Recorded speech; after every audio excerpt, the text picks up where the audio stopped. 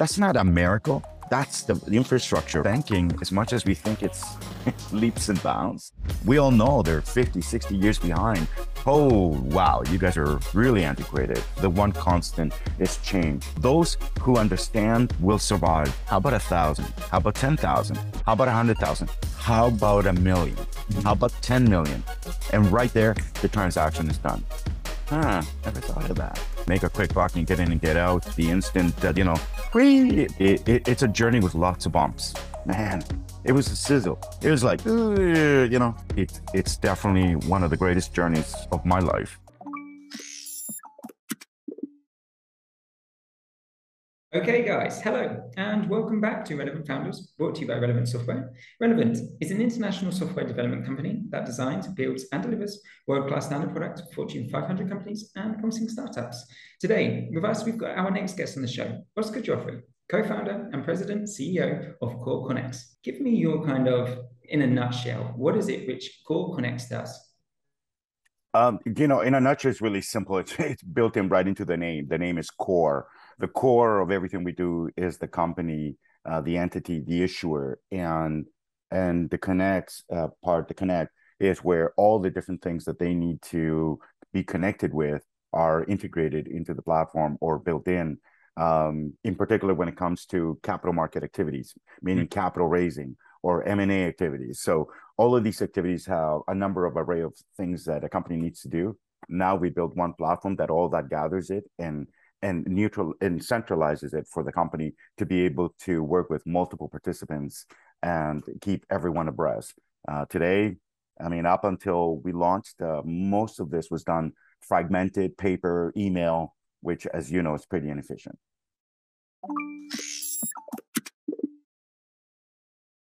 So let's get started. Number one, how did you come up with your company name? Coming up with the company name was really identifying the center point of everything, and the center point, the word being core. And then, at one point we were exploring with link, but it was actually connecting it with all the different things that a company needed to do in order to facilitate these corporate activities, managing their entity, capital raising, M&A, banking, whatever they may be. And that's the birth of KoreConX. Nice. As we can see behind you, yeah, all connected together. Connected. Very nice, very nice. Okay, cool. How long did it take you to find your initial funding? Well, our initial funding, we were very fortunate that we self-funded it for the first few years by providing, selling the wares. But after that, our first seed round came in about 2018. It probably took a good year. And part of that was, trying to explain to people, when people are so used to doing things in a certain way, it makes it very challenging. But as time progressed, the narrative is getting easier to explain because we're in a digital era. If there's anything that actually helped our business explode as it has, prior to COVID-19, there was only less than 12, 13 of us. Today, there's 52 of us. So the importance of what we were building wasn't seen until COVID. So sometimes, as they say, you need a dramatic moment in time. And for us, it was COVID-19. Nice. Okay. Very, very nice. There's good that comes with the bad sometimes, isn't there? Always. It always does. Correct. Absolutely. Okay. Next question. How did you find your first customer? So our clients are in a niche. So it was a community of participants that were all trying to be participating in this market. So it wasn't that difficult where we had to find a needle in a haystack in the early days.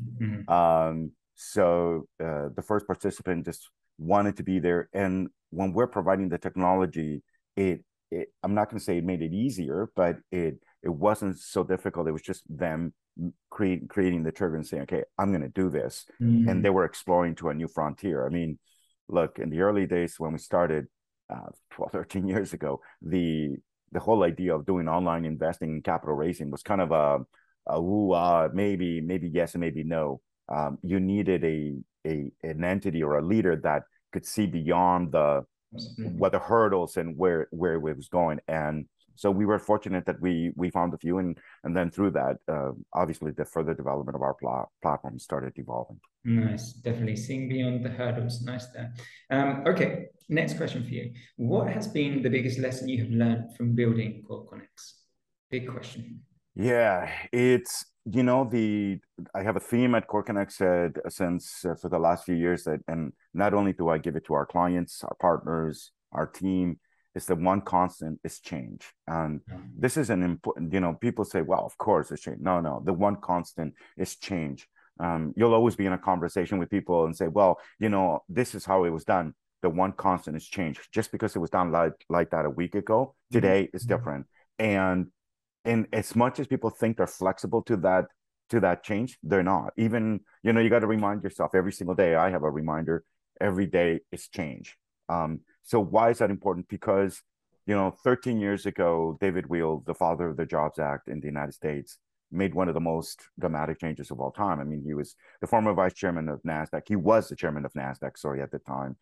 He wrote a paper, he submitted it. Barack Obama signed this into act. It came in. It's the most profound piece of legislation that ever came in the United States. He changed everything. He democratized things. And when you rattle the cage and when you disrupt things, things are going to be different, right? So, the days of raising capital only from the one percenters and only those people, and that's it, changed. And at first people go, no, no, no, this is the way it's done. No, it's not. There's a new way. And because there's a new way, there's new methodologies, new technologies, new ways of doing financial statements, legal documents. You still got to adhere to the law. So because of that, those who understand that constant component of it will survive because people ask me, Oscar, where's this heading to? I said, look, we haven't even hit the curve yet. They go, what are you talking about? We haven't hit the curve. We're still in the evangel zone. We're still evangelizing this. We're in a great momentum. We got a 10-year run. And, we're seeing the success in the UK, in Germany, the United States, a little bit in Australia, Canada, but the United States is the world's largest capital market. So it's working. And because we haven't hit that curve yet, there's still lots of different places where change needs to occur. So that's the big message that I have. Well, I mean, that's exciting as well to know that you haven't hit the curve, but the amount of changes which will come on that way, which is still exciting to be able to reach. Okay, we're going to go into more detail with that in a little bit. Tell me, why is now the time for your company to exist? Well, so first of all, the act in the United States, keeping in mind why we build KoreConX. I mean, the whole idea of the core is that a company exists for a reason to sell its products, its solutions, but at any given time, they're all either going to need capital to grow their business, which everybody does, whatever dollar amount, and accessibility to capital in 13 years ago was very different than it is today. And 13 years ago, if you went to a company and said, how many shareholders does your company have? You would say, well, I got about 10, 20. And that was the norm. The norm was 10, 20. When somebody said 100, they go, whoa, wow, you have a lot of investors in your company. So, so when, 100, you can manage that in an Excel spreadsheet, or you can manage it in your own in-house CRM and all that. So what do you do now when you take that 100 and you add more zeros? How about 1,000? How about 10,000? How about 100,000? How about 1,000,000? How about 10 million? All of that changed. So that was from managing people that would be investing in your company. And then how do you facilitate a transaction? So the earlier days was, Matthew says, I will invest in your company. I go, great. I'll email you the subscription agreement. Matthew said, okay. Oh, Matthew, I'll send you the wire instruction. Okay. And that can go on for 2-3 weeks. And, now investors can go to your website, click an invest button, enter all their detail, sign the subscription agreement, indicate that they're going to pay using their, credit card, Visa, MasterCard, American Express, Google Pay, Apple Pay, using crypto, whatever it is, ACH, EFT, whatever it is that they want to use. And right there, the transaction is done. I mean, that is so because of that, now you need an infrastructure. People often mistake between technology and infrastructure. And infrastructure needs to glue all the components together in order for the data to be fluid and the information to be fluid in order to be cost efficient. Why is that important? Because in the earlier days, the minimum investment maybe was 25,000, 50,000. So obviously it was only reaching a very particular audience. So what do you do now when you're offering someone a minimum $5? I mean, $5. Mm-hmm. How efficient do you need to be? And people go, well, that's easy. I'll just put it on the website. No, no, you've got to follow it all the way through. This is just one part. That's part one. That's the investor coming in, making the investment. Part two, now you got to deliver that to a broker dealer who is responsible for reviewing that information and to do the KYC, ID, and AML, anti money laundering, suitability to make sure that investor is suitable. It has to be efficient for them to do it for a $5 investment. And we're not done yet. And then after that, the investor needs to be transported into your company's cap table where there's an SEC registered transfer agent. And so, and in order to do that, you need to consider all the different stakeholders involved. You need to bring everyone together, and you need to consider banking.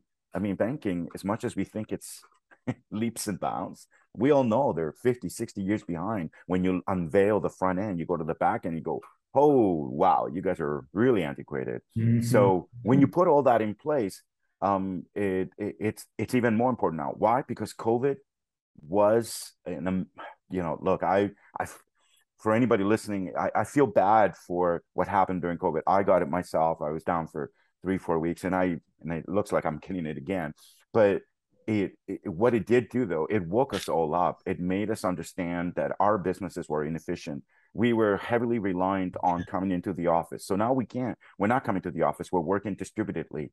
And in order to do Yeah. that, you be more efficient. Mm-hmm. So I think the timing was just one of. Now, will there be people, like anything, see an opportunity? Oh yeah, with COVID, we can build a tool, bring everybody online. We're already here. There is no other platform in the world today that has all the elements that a company needs. There are providers that have different pieces of it, which is great, but you're not solving the bigger problem. And today, that problem is even bigger when companies are no longer just raising money in the UK or the US or in Canada. They're reaching globally. And that puts more pressure on a company to become, completely automated. The irony to all this, Matthew, is that when companies, get started, if you took an entrepreneur and you go, hey, when you get started, what are the basic tools you're going to have? Well, for sure, we're going to have a CRM. Why? Because we're going to have customers and we want to track them, and we're going to put Google Analytics. We're going to do all that. That's great. And here's the real funny part. Now you go to the CEO and you say, how do you manage your corporate records?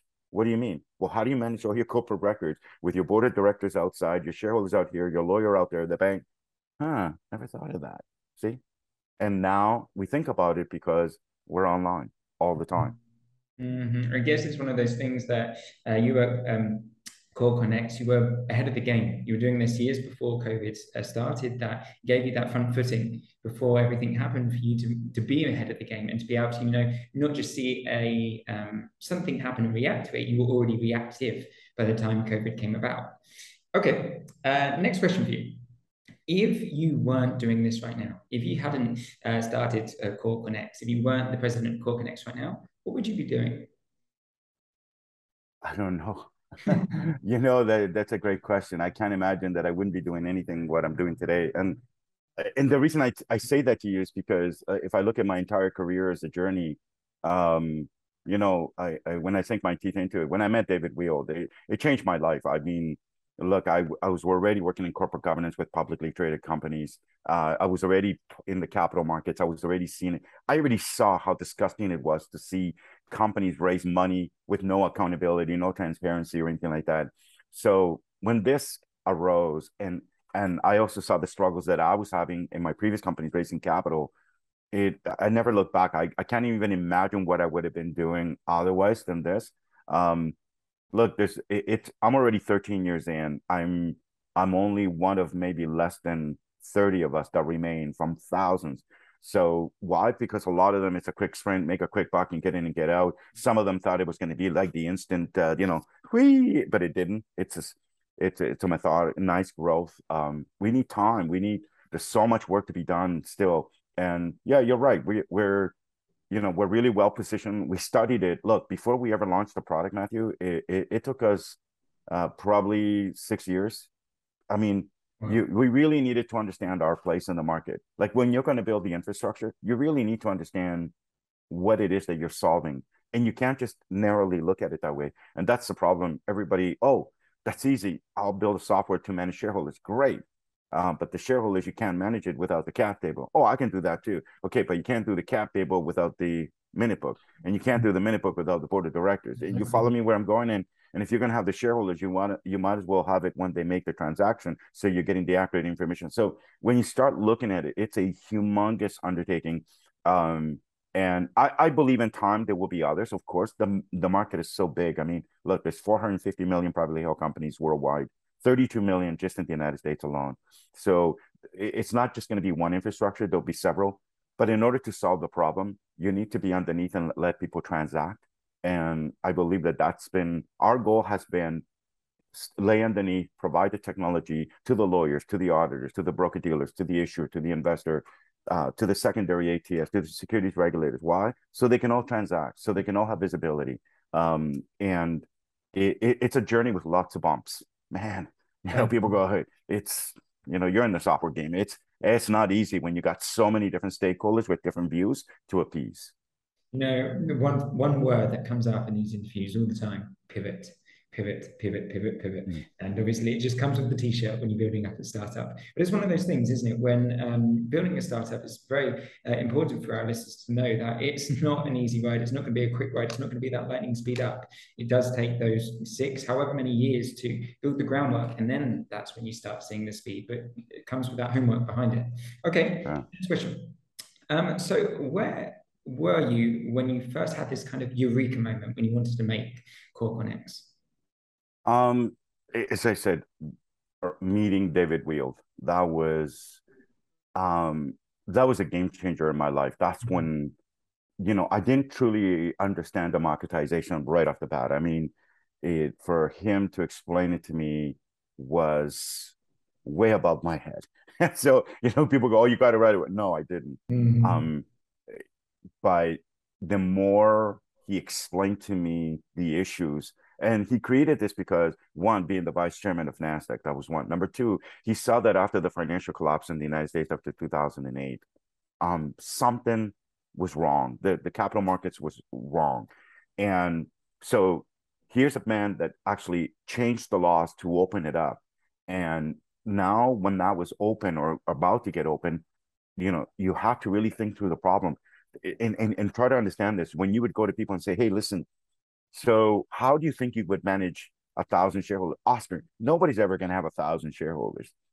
See, nobody could even, It's because done. it was never done before, right? So they couldn't even visualize half the stuff. So most of the stuff that we created had to be really internalized. There was no external validation right off the bat. Now, once you put it out there, people go, "Okay, well, I wanted to do this." Okay, that's different. But so I'm very, Is it more a journey towards that kind of eureka moment? It wasn't kind of like a immediate. It was a journey to understanding what you needed to be doing, I guess. Yeah. it was. We knew that we didn't, because there were so many different things you could have been. You could have been the platform that helps the companies. We didn't want that. We knew, what we knew was that the market would eventually need something to glue it all together. And what we were looking at, the good thing is we had an example already. We had an example, which is the public markets.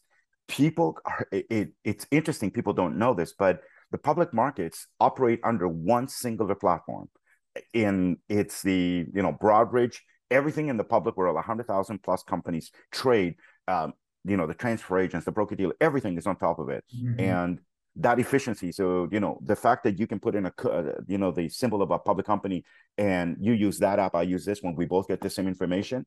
That's not a miracle. That's the infrastructure, right?